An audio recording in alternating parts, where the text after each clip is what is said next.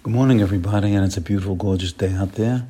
Clear blue sky, nice fresh air. Take a deep breath of fresh air and enjoy it. Thank Hashem for it and have a successful day. Bezrat Hashem.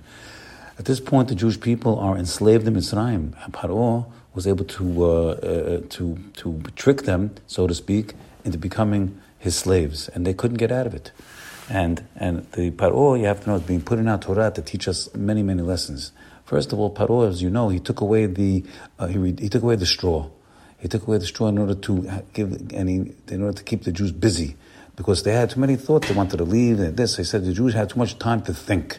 So he said, I have to get them working all the time, and they should be busy and getting their own straw to make their own bricks, and never reduce the number of the bricks that they're doing. This all is to show us that the Paro, we have to know, Rambam comes to tell us that he is the embodiment of the Yetzer Hara. Now, first of all, that is the evil inclination of the Yetzer Hara. The Yetzer Hara is real, very, very real. You have to know that. And the Yetzer Hara, the Malach HaMavet, the Mashchit, all the same guy. They wear one. They're all wearing the same hat. The Yetzer Hara, the Malach HaMavet, the angel of death, and the Mashchit, they all want to kill us. All three want to kill us in different ways, different types of stratagems. But over here, the Yetzer Hara is using a stratagem of keeping us busy, keeping us too busy not to think. We shouldn't think. And the Yetzer Hara is actually a force that Hashem created in the world like an angel, a powerful force that has all the stratagems at his disposal. He is therefore trained and knows that this method of keeping people busy is one of the most effective ways of ruining their lives and their careers. It could be busy in good things, busy in funny, busy in just wasting their time. Be busy in their business, busy in making money, whatever it is, being too busy, not having time to think, not spending time. That's why Shabbat is so important. It's a time to sit down and have introspection and take an account of what you're doing, and sit there, just relax and think about where your life is going. So we have to know that a person has to muster his entire mental abilities to contend with such an opponent. You can't just sit back and say, I want to be a good Jew. You have to utilize your mental abilities and think into the matter. What can I do to change my way of life? Change it. Think about your way of life. Are you treating your wife right?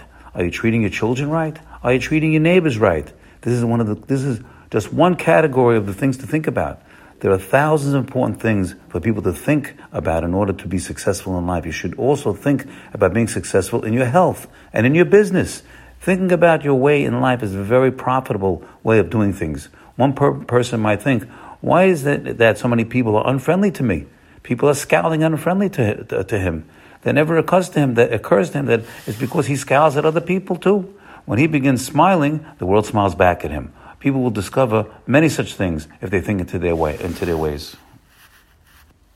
And so the Mesilat Yesharim is listing 3 obstacles that are holding us back for success and gaining clarity in life and gaining success in life. And the first, as we're saying over here, is being too busy. He's trying to keep us busy all the time. We can't think, can't get our head on straight.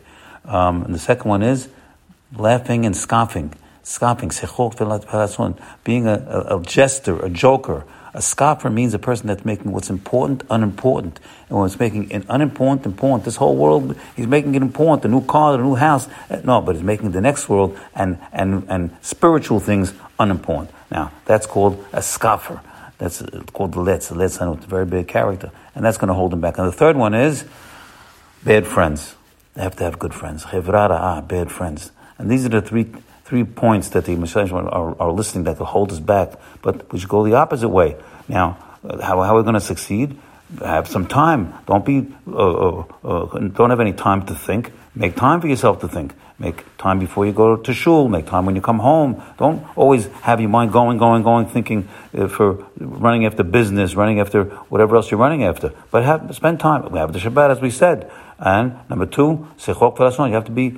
Doesn't mean you can't tell a joke, but you have to have a serious mind about you. It's not everything's a joke. It's a scoffing. It's a litzanut. No, you can't have that. You have to hold it back. Be serious about serious things and create yourself a good friend. Haver tov, as the Pirkei Avot tells you. Haver tov is one of the things that are going to give us success in this world. A good friend, Good friend could also be your father, your mother, also your wife. How about your chavrutot, where you go to shul, you go to the way who you learn? These are good friends. Friends are going to uplift you. They're going to give you chizuk. They're going to give you also comments and instruction if you have real good friends. So we're learning from Paro right now. Paro, in order to gain control of the Jewish people, he had them too busy. They were making bricks all day long and all night long.